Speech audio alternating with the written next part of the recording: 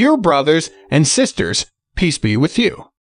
Today's devotional scripture is taken from Luke chapter 10, verse 38 to 42.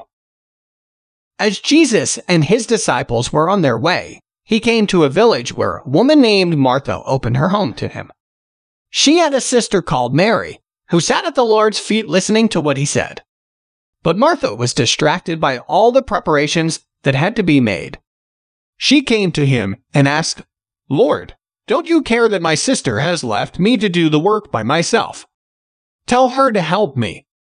"Martha, Martha," the Lord answered, "you are worried and upset about many things, but few things are needed, or indeed only one. Mary has chosen what is better, and it will not be taken away from her." Let us pray. Lord Jesus, teach us to look to you for everything we need. Amen. Child of God, may Jesus give you a faith that is steady and firm. Today's devotion is brought to you by Growing Faith at Home Ministries.